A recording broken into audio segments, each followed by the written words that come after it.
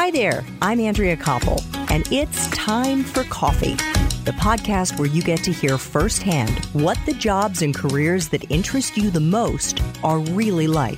Hey there, Java junkies. Welcome to another K-Cup mini episode of Time for Coffee. By the way, K-Cups come in 3 sizes, single, double, and triple shots, or roughly 1 minute, 5 minutes, or 10 minutes in length. So if you don't have time to throw back an entire caffeinated career conversation, these K-Cup mini episodes of T4C can give you a quick caffeinated fix, whether you're on the go or you only have a few minutes to binge. So grab your mug and take a chug, because it's time for a caffeinated career double shot K-Cup with my guest, Stefan Georgi.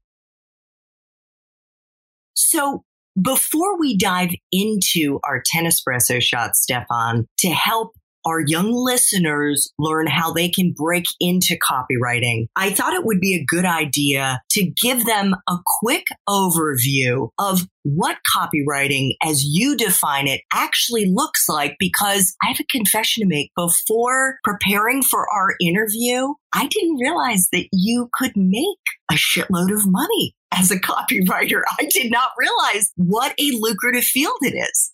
Yeah, it can be a really lucrative field. So the general, really broad kind of way I would define copywriting is that you're just writing advertisements. And that's been going on for forever. If the show Mad Men, right, like people on Madison Avenue, they were writing ads and commercials. Those are creatives and copywriters. The kind of copywriting that I do and that I think most people will be interested in who listen to this is direct response copywriting. And with direct response copywriting, the big goal is that with whatever ads you're writing, when a prospect or prospective customer hears that ad, watches it, reads it, whatever, that they they directly respond to it. They take an action. So whereas a TV commercial might, hope that people will go buy a new Hyundai in a couple months from now, or it may be like, hopefully someone will switch from AT&T to Verizon or whatever. It's sort of like, they can measure it, but it's more of like a long tail impact versus direct response copywriting is where you're like, click the button and buy now, pick up the phone and call, write a check and send it in,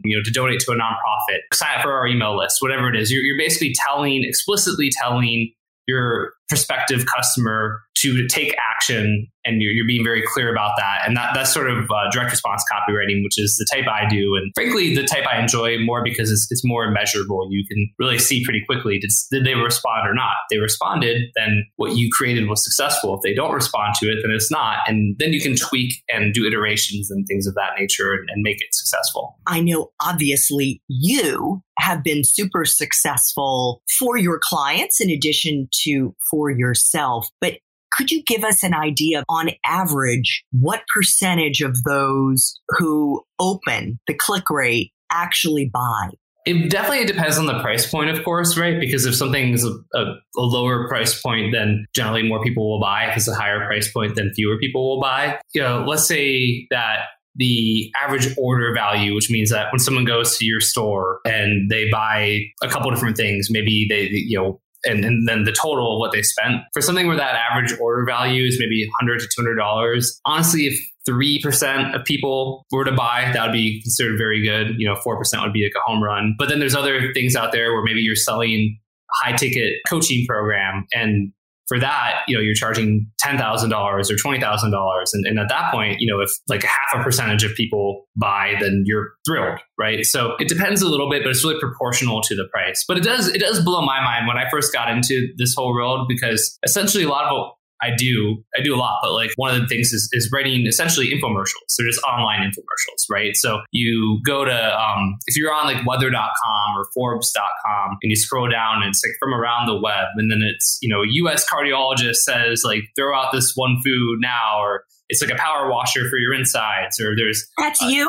That's a friend's company. I've written for that doctor. That specific ad I didn't write, but the idea being, for that stuff, I have done a couple of things for them. But, right, like, and then someone clicks and then there's like a little advertorial. So it's like a little article and you click on that and then there's like a 40-minute long video of this doctor talking on camera. And then out of that, everyone who gets that video, maybe like 3% of those people buy this gut supplement or whatever. And it's kind of amazing when you think about it. It's like these people, here you were just on Forbes, reading the news, or on checking the weather, going about your day, and this ad caught your attention and you clicked it. And then this video for this doctor you didn't really know. You're like, oh, you start playing it, and then 45 minutes later, you're taking out your credit card and paying like $150 or $200. It's kind of amazing. It is intoxicating almost, right? Because you're like, wow, how incredible that this actually works. But it actually does. That's pretty cool.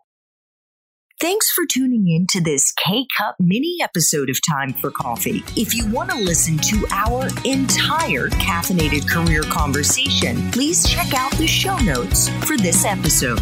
Thanks so much for listening to Time for Coffee, where the professionals in the jobs that most interest you always have time to grab coffee 24/7, no matter where you live. I have one quick favor to ask you. Remember to rate, review, and subscribe to Time for Coffee. Thanks so much.